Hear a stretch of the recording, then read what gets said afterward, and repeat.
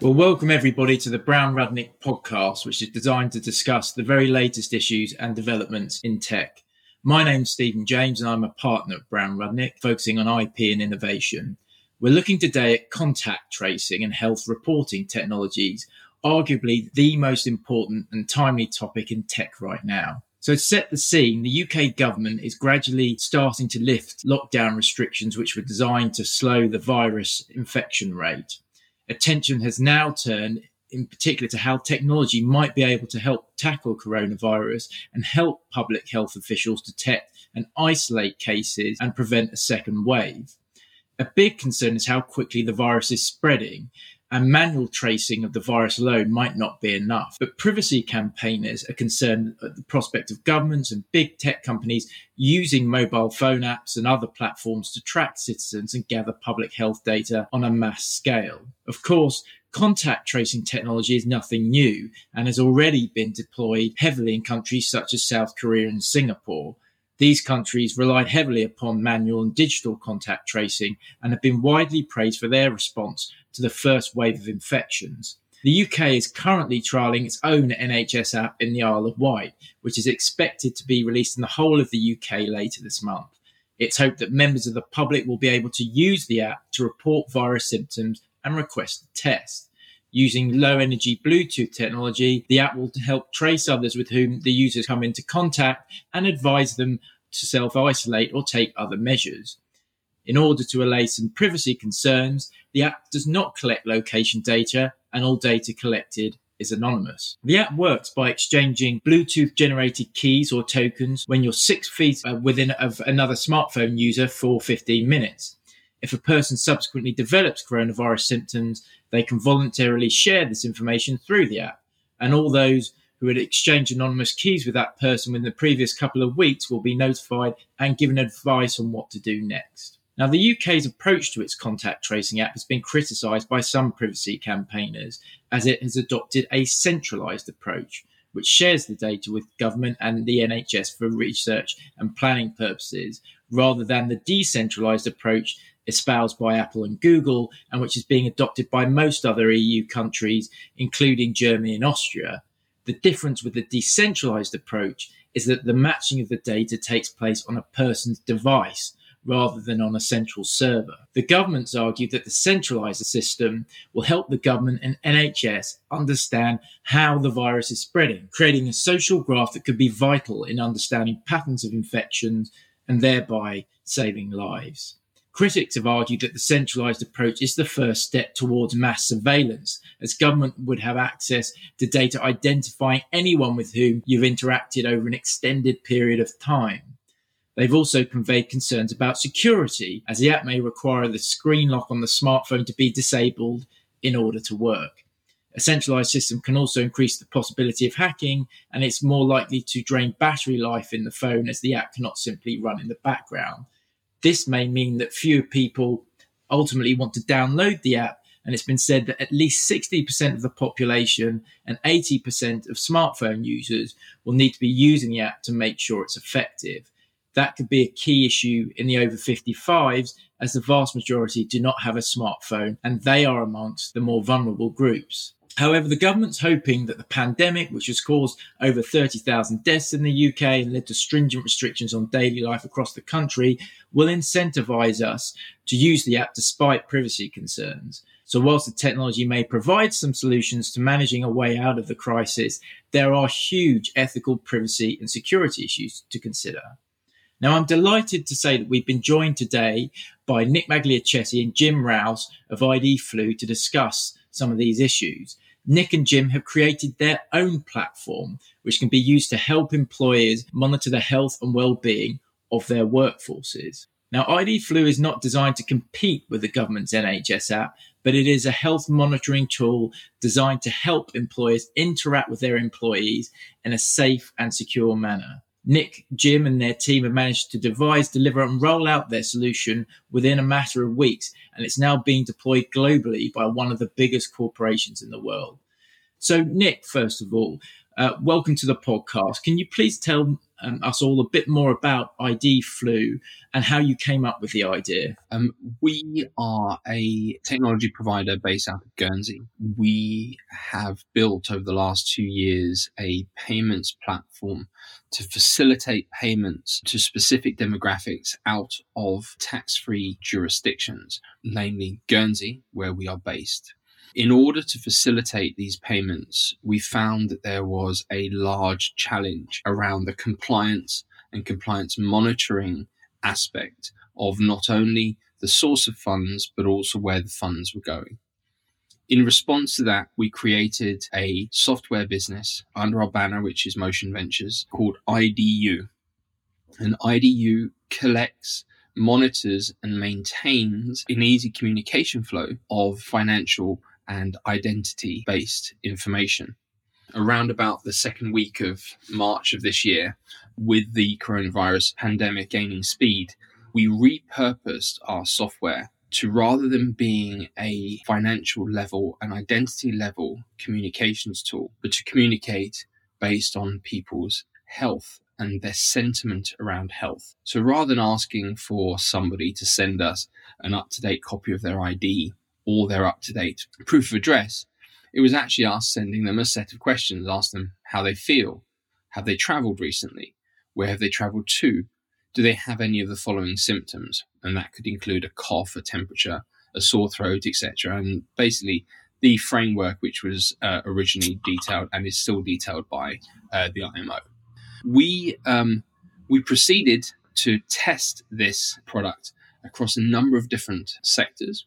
And as you said, we were lucky and we gained our first client, which was a large global FMCG, where they had a specific challenge and they wanted to monitor the health of their employees. More specifically, the health of their employees based in factories in hard to communicate with locations. So if you consider that a normal ID Flu Q&A is as basic as you receiving an email which says, how are you feeling? Do you have a temperature? Are you concerned about you potentially being exposed to third parties who might have COVID-19? Or how is your family coping with the situation? Because it's soft as well as hard questions. We were able to repurpose that email format and send it in the form of an SMS to these hard to reach parties, because individuals who are based in Africa or in tea plantations in South America, for example, who don't have access to Wi-Fi like the majority of the modern world does, how can you, as a large global FMCG, communicate with these third parties? How can you communicate with them on the ground and collect the same data set as you could do with somebody who is on an email or in modern day WhatsApps, for example? So we added and bolted on a AI, so an artificial intelligence based chatbot, to enable to be able to engage with these individuals and speak to them, asking them exactly the same questions which we would ask on an email, but on an SMS. Since then, our product has grown and we've moved from SMS to other mediums of communication, whether that be WhatsApp, Line, or even the dialing in or the outwards bound dialing, so somebody can call a telephone number and they push 1 if they feel bad, 2 if they don't feel bad, 3 if they have a sore throat, and then start to speak to somebody in an emergency. So the speciality of ID Flu is we started as a financial grade due diligence and compliance monitoring piece of software, which was built for the finance, for the legal industry. We repurposed it for health and for health-based sentiment analysis to communicate with a large population. And we've put that out into the world. The next step for us is that we are now working with this sentiment-driven Q&A to enable companies to get people back to work, which we believe is the next wave of very significant subject that is coming around the corner. For employers to get their employees back to work is what is key. And we believe that by going through a set of Q&As, by answering those questions carefully, and by the employees being empowered to deliver points of trust and responses on a daily basis, it will empower the employer to be able to release people back into the workplace, having carried out their duty of care and asked the correct questions. Great. So it sounds like this is something quite different to a contact tracing app in a sense. It's more about reporting and monitoring. So what have been your clients' real priorities, both in terms of functionality that they want from the platform and their business aims? As you rightly said, a contact tracing app is responsive. It's responding to a problem having happened where an individual has been identified to have been exposed or to be infected, and then communicating with the people who he's come in contact with. The specific deal that we're dealing with is we're being preventative. So we're ensuring that people have carried out the best practice on an individual and on a corporate level prior to be returning to work. Because, answering your question, the key aspect that employers want to achieve is a safe return to work policy for their employees. And in terms of this process of getting people back to work and also tracing the virus, there have been some commentators who said that the role of digital technology has been overstated here and it really has to all be done on a very manual level. Do you agree with that? And how do you think tech is going to enhance the ability for us all to get back to work in the manner that we were accustomed? I think there are a bunch of schools of thought, as you said. On a public level, there are the larger corporations like the Facebooks, the Googles, the Microsofts of this world who are working on different products for the NHS, for example, where self-declarations on a daily basis by individuals are requested.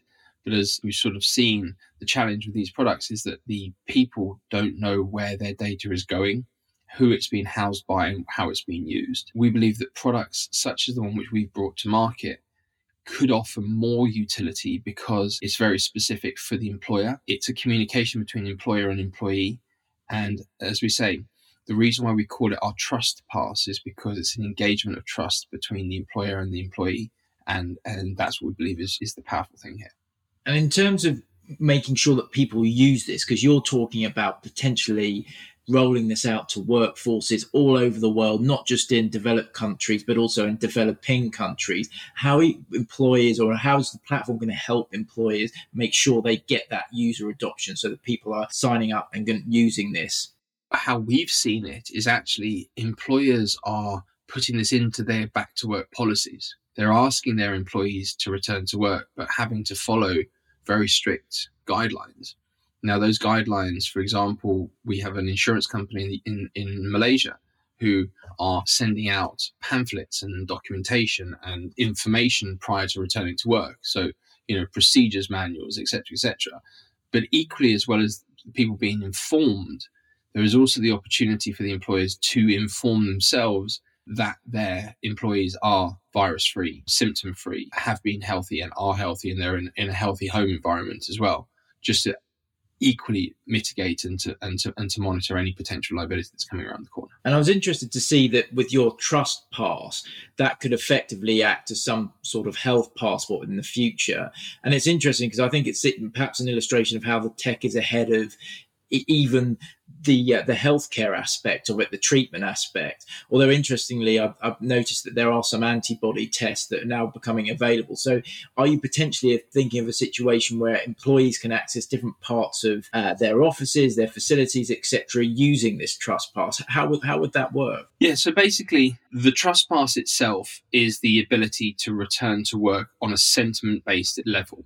We have created Trust Pass also around the ability to include diagnostic testing from test kits, test centers, and clinics around the world. So should it become the case, which we firmly believe it will, but we think that's probably about 2 to 3 months off, where every human being on this earth or anybody who has to return to work will be tested at least once prior to Christmas, that their diagnostic results can be housed somewhere securely, encrypted, anonymously should it be required, and is available for that individual to demonstrate to an employer, to a port, for example, or to anywhere where they want to gain access. Great, that's very helpful. And I'm keen to bring Jim in here. Jim, you're obviously focusing very much on the security aspects with all healthcare related technologies, particularly I think in this field now when you've got employers and employees involved. privacy and security is likely to be a central concern for employers. So what are the sorts of steps that you've taken to make sure that you're keeping that data secure and you're complying with data protection requirements in terms of transparency, accountability, making sure that you're only taking the minimum amount of data that you need in order to conduct this exercise? How have you approached that with ID Flu? Sure. I mean, the answer to that is probably that really just been following the GDPR guidelines on this. It's a case of some of this stuff is down to the individual client and down to their policies and how much data they collect, because it's a configurable system. But ultimately, we give them the tool set to comply with their local jurisdiction in terms of data protection. One client, for example, we're just talking about the data protection requirement for the data retention period. So it's quite possible this client will be looking at doing, say, 14 days of data held on the system, and then that will just be scrubbed or anonymized. Similarly, access control within the system, we have a compliance system whereby we can define multiple levels of access, and we also log the access to who's seen what, who's actually been accessing it, who's been interacting, who's been sending out the requests. All of that's logged in a secure audit trail within the system. So it's really just a case of following the general guidelines, and we built all of that into the system from the get-go because, like Nick said, we built this around compliance and sensitive data from the start. We started this a couple of years back. It was built into the product from the beginning. And to all the points that have been raised about, for example, when you are handing over all this personal data, not just in relation to your own platform, but some of these other technologies, contact tracing apps, etc. Some are concerned that once you've let the genie out of the bottle, it's difficult to put it back in, whether you're talking about a private organization or government. What's your reaction to that? Do you think there is a danger that some of the data, the personal data that's being collected, could be misused? Absolutely, there always is. The policy we always take is that personal data, any kind of data, is a toxic asset. It's an approach which usually puts you in good stead for being compliant with these things. In terms of the government collecting data, I think it's a valid concern, certainly with the NHS app and the concerns been raised about that. You do need to be absolutely clear as exactly where your data is going and what it's being used for, because it can be used down the road. Certainly when you look at the UK government using tools like Palantir, which is a massive metadata analysis tool, which has previously been used very controversially in the United States. They fed a bunch of citizen data into it, including medical data and everything else. And then they started using it for rounding up illegal immigrants with ICE. And it's easy to see why people's fears are sort of coming out around centralized data storage for the government. I think with what we're doing, basing it around the employer and the relationship between the employee and the employer, I think it's a much more, even with a large company, it's a more intimate relationship. I think people have probably got more trust giving their health data to their employer than they might necessarily have just giving it to some massive government body with a sort of only a vague description of how they're going to use it. So I think we base our approach really around the trust between employer and employee, as Nick said. And just in terms of contact tracing technologies, healthcare reporting technologies, etc. Obviously, this is a very fast-moving field, very fast-moving area. Nick, I was wondering, do you think that it's going to be a case that there are going to be a number of specific players in the private sector, and then you're going to have alongside these national apps which are focusing more on the contact tracing? How do you think this sector is going to develop over time? I think it's probably going to be simpler. I would hope it's going to be simpler than that, which is that bodies such as the WHO will release a set of diagnostics which will sort of base testing on, and as simple as a positive, a negative, or as you said before with the antibody test, was positive. And I believe that those diagnostic results will be able to be housed within a number of different publicly available platforms, whether that be a Google, a Facebook, or products like ours, which potentially will be adopted by corporates. That's part of my answer. The second part of my answer is that the world has moved so quickly in the last 9 weeks. Technology has caught up so quickly that actually looking at the next 9 weeks is incredibly exciting. The other thing that we found is the adoption and the amount that companies have stepped up and moved so quickly. So historical companies like large FMCGs, large corporations who had historically, have their feet stuck in the mud when it comes to the adoption of new technologies. It's very clear what people can do and how fast companies will move when there is a need. And so I think we're seeing this now. People are used to moving fast, and I believe that things are going to develop even faster.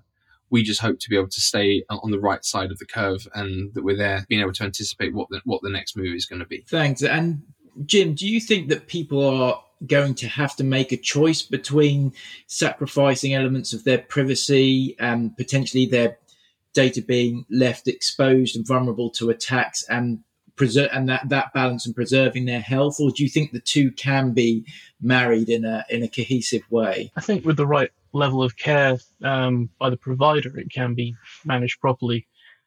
Ultimately, it's always a balance, privacy versus functionality and general productivity.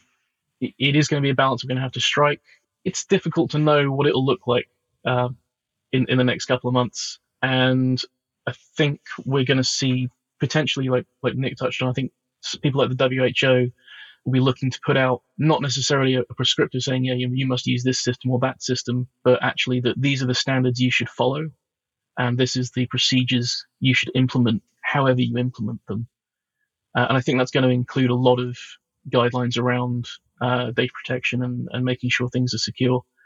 I think it's a really hard call to make at this point. Stephen, can I possibly ask you a question? Sure. On this?